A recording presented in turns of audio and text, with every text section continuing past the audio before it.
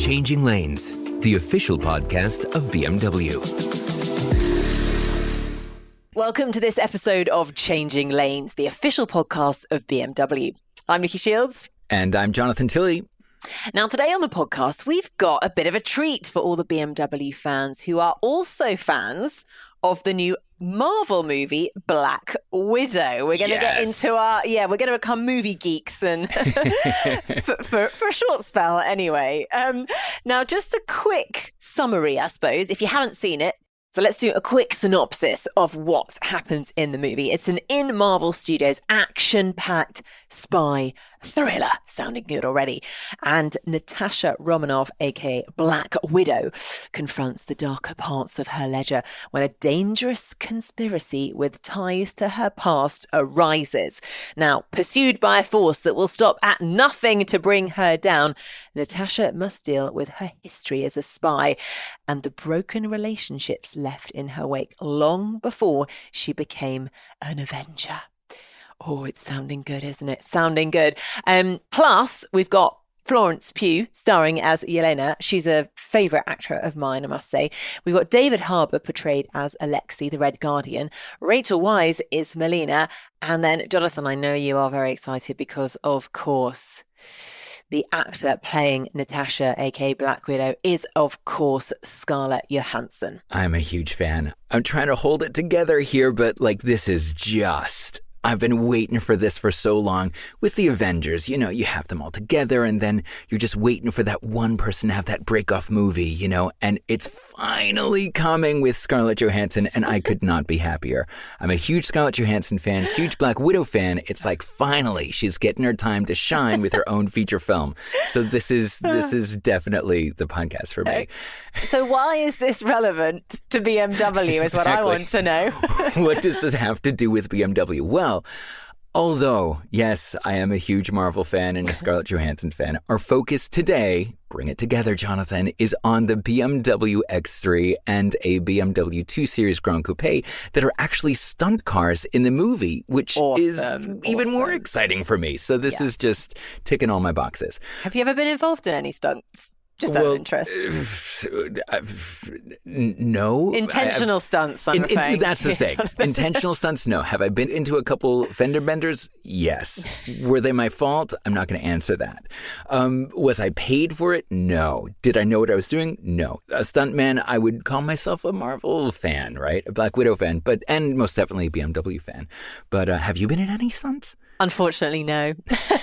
Again, not intentional ones. Intentional.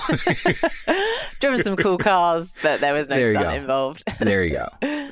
So, speaking about stunts, how are these stunts done? And my big question that I've always wondered, and I'm so excited to relay the information to our podcast listeners, is, are movie cars real? How do they actually do it, right? And I mean, after all, there's a scene in the movie that's coming out with squealing tires and drifts and 180-degree turn at full speed, full-on high octane, full-on high speed, full-on high adrenaline chase through the center of Budapest. And Scarlett Johansson as Black Widow and Florence Pugh as Yelena Belova take on an armored car and a host of motorcycles and the BMW X3. Oh, I cannot wait to see this. And then they say that there's suddenly an explosion and a shockwave hits the SUV, which overturns as it's spinning on its toes like a dancer. I'm dying to see this film. And now this is a huge action scene, as you can tell from how I'm describing it, and it's all edited together and beautifully done. But behind the scenes, when this exact moment happened, a few moments later, when they were filming it, you would hear cut from Darren Prescott. So who's Darren Prescott? The second unit director for the film's stunt team, right? And he's happy with this shot and it's in the can, but the next stunt awaits. And as luck would have it, we did have a chance to speak with Darren about the stunts with this car and have some super exciting behind-the-scenes info for you. Yes, so lucky that we got to hear all about Darren's stories from filming this because, don't get me wrong, the movies are great, but it's the behind-the-scenes, the sneak peeks into how movies are actually created is what I particularly find exciting, and I love understanding it as well because, totally. there's so much preparation that that goes into it. And, sometimes it's just literally a few seconds of action that you see on our screens. But the work that has gone into it, the preparation is quite mind-blowing, to be honest. But basically, Darren was sort of explaining that you can kind of transform any vehicle into a stunt car. It's just a question of time and creativity. And I'm also guessing budget as well. But of course, what really matters is what the script dictates. What's the storyline, and how can you showcase off the action in the best way possible. He did also go through about how you can prepare a car for stunts. So you can do things like, for example, you switch off functions such as the ESP or the safety assistance. You can also do things like replace the engine or even tear off the entire body of the car and rebuild it from scratch. Can you imagine? Yeah, I mean, these guys, they're equipped to do pretty much anything. Now, this I thought was very interesting. In preparation for this film and then used in the production of the film, they used a total of 13 BMW X3s. So yeah, that's quite a lot for one stunt, but we will get to obviously see the action, and I'm sure it was all worth it. And also just to point out, it's the production vehicles, remember, that also need to be primed and prepped as much as the stunt cars. Obviously, we see the stunt cars on camera, but if you're in a scene where a car is, driving at hundreds of miles per hour, rapid speeds through varying terrains, you of course need a vehicle that can also do the same because they need to film that stunt car. Exactly. And although, Jonathan, I know you asked me, I haven't actually done any sort of official stunts, but what I have done a lot of is obviously driving shots. And when I'm doing driving shots with a car, you need to have a special car with a camera, it's sort of a jib, which is a camera that kind of swings around and can zoom in and zoom out and move around you as the car moves. And, that's just for me doing very basic car reviews. So I can't imagine the kind of kit that you have when you're talking about a movie of this sheer size and scale. And of course, I think he was mentioning just the work that went into it was pretty painstaking, particularly into the driving scene. And how a few seconds of film really did require hours, days of planning.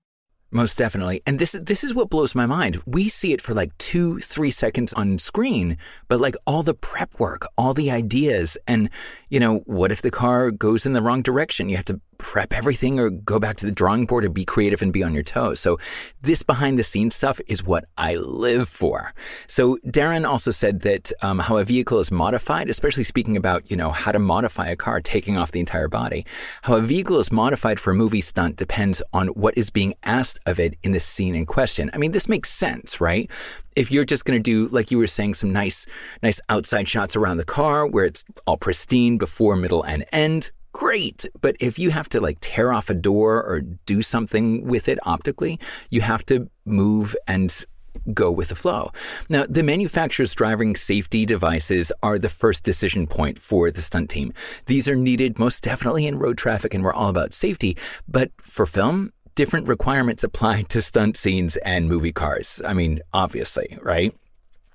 So, for an example, a car that corners neatly doesn't give the same thrill on screen as when the X3 drifts around a corner. So that's why they fit a mechanically rebuilt handbrake in the stunt car to create not one, but a second braking system for the stunt people to do their stunts. I mean, that's cool. That's really cool. Because I do miss the old school mechanical handbrake. I'm not going to lie. Yeah. So they've built the perfect car.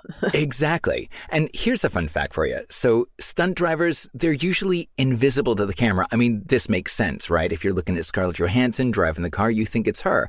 But here's the magic of the behind the scenes. These stunt drivers are either sitting behind the actor, right? So the actor's in front and they're sitting behind the seat, I think, and like holding the wheel or driving from back there. However, or this is what totally blows my mind. There is a cage structure on the roof of the car from where the stunt drivers can control the vehicle. And then in post-production with visual effects or VFX, they create the perfect illusion, erasing the cage, the stunt driver completely, that you only see Scarlett Johansson driving the car. I mean, this is just mad. Completely mad. So not only does the stunt driver have to perform a stunt, he also has to perform it from sitting on a cage, sitting on top of the roof of a car. Exactly. Oh, I hope they get paid the big bucks for that. I mean, the other thing to talk about, of course, with this is safety, because these stunts are clearly very high risk. No matter how much training these stunt drivers have, there's always going to be an element of danger involved when you're, rolling cars, going at speed, performing these kind of stunts. And a couple of the things that they do, for example, they always will install roll cages in the chassis and actually hide roll bars in things like the wheel arches so that the tires don't blow out. And also they've will always reinforce the bumpers as well. So you're basically trying to make this the sort of the safest car there is on wheels, which is obviously really important. And I think there's one scene actually in the Black Widow movie where the stunt car driver actually maneuvers the BMW X3 through a 180 turn at full throttle. He grazes a street lamp with the side of the car, and as you do. And of course, the team had to actually install bars in the SUV to protect the people inside, which is very good to hear, but I'm sure we would have expected it anyway. Exactly. Safety first, and then the really cool trick second. Yeah, exactly. Awesome. One of the challenging action scenes was the Budapest chase scene with the BMW X3, and there was also some choreographed driving scenes with the BMW 2 Series Grand Coupe that we mentioned earlier. And again, with all of this, everything is planned, prepared, right down to the smallest detail. And the other thing to really consider when we're talking about these stunts is they really have to actually be captured in one take. No pressure, which again is not easy because, of course, every time you do a take, you ruin a car. So it's not that easy to just go, okay, reset, let's take that again. Of course, if a car overturns, well, I think they have about half a day to sort of fix it up and then get filming again. And then I think for a completely new take, you need to allow a whole day. So that's a lot of time to waste is maybe the wrong word, but that's a lot of time to spend, preparing it. And of course, time equals money. So it's an expensive business doing all of these stunts. If you think about it in a fight scene, if they don't like the camera angle in a fight scene, they just change it straight away and just shoot it again. But unfortunately, with a stunt, if you then watch it back and you don't like the camera angle that you've been doing the car stunt filming at, well, that's a big problem because, as Darren says, you can't rehearse it. If you haven't got the scene in the can after 3 takes, well, then I think they have to rethink it and actually, think again about maybe doing that scene altogether. Exactly. And that's what he said. Sometimes if it just doesn't work out after 1, 2, maximum 3 takes, you got to improvise, be on the balls of your feet, and then go with the flow. And even in one scene, for example, there's a vehicle that collides with multiple cars while driving. And, they tried to get as many cars on set as possible, but they didn't have that much time to put everything together exactly as they wanted in the script, right? So the visual effects team added more cars afterwards to enhance the visual impact. So that's the thing. You got to go with the flow. Whenever you're shooting, you want to give as much as possible for the camera, but sometimes budgets are tight, you're behind on time, there's delays, and you just got to get it done. So you have to go with the flow and stay open to the possibilities on set, and also be very nice to the people at post-production to help you out. Yes, we do like post-production. Make sure they've got all the chocolate and tea that they always require. Exactly. You want to be friends with them. Because I also think, like, when you watch it, you kind of think, these cars, they must have superpowers, but they don't. They are just literally the cars that we see on our roads with adaptations. There's no kind of special powers. I mean, I think they probably obviously have a bit of special armor to protect the drivers. But it's been really, really interesting watching these stunts that they've done with the cars. And I think Darren said that they had to redesign elements of the chase for the shoot in Budapest because of the cars they were using. So actually, they've very much got the car in mind when they're planning these stunts and these chases. I think one of the examples Darren mentioned is that there's a car being chased by a motorcycle, which he was like, okay, well, this is cool, But how could he help Scarlett Johansson actually use the car to show off all its strengths? So I think that's quite cool that they think about the car as a bit of a character almost as well. It's not just there to get you from A to B, that's for sure. Most definitely. And I think he was also mentioning that the stunt team definitely made maximum use of its potential. And both actors and the stunt team, I think, were surprised at just how dynamic the vehicles were. And actually how little need there was for the tricks to help things along, which is pretty cool. There you go, BMW. Thank you so much. Exactly. So now, does that mean we can say we drive stunt cars? The next time I get in my car, I'm just going to pretend to be a stunt driver. There you go. I'm going to channel my inner Scarlett Johansson as I turn up to do my supermarket shop. Leap out of the car and strut in to buy my broccoli for dinner. Anyway, where were we? Back to the real world where I'm not a stunt driver and instead we're recording a podcast. Here's a question for you, because I am sure you are wondering. I mentioned at the beginning 13 BMW X3s were used in the making of this movie and all the stunts.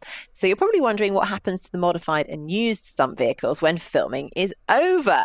I always think of this as well. I see the car crash and I go, wow, that's amazing. That scene is over. Then I go, well, what happens? What happens next? Can I bid for it and take it home with me? Well, obviously, these stunt cars aren't authorised for road use, very sadly.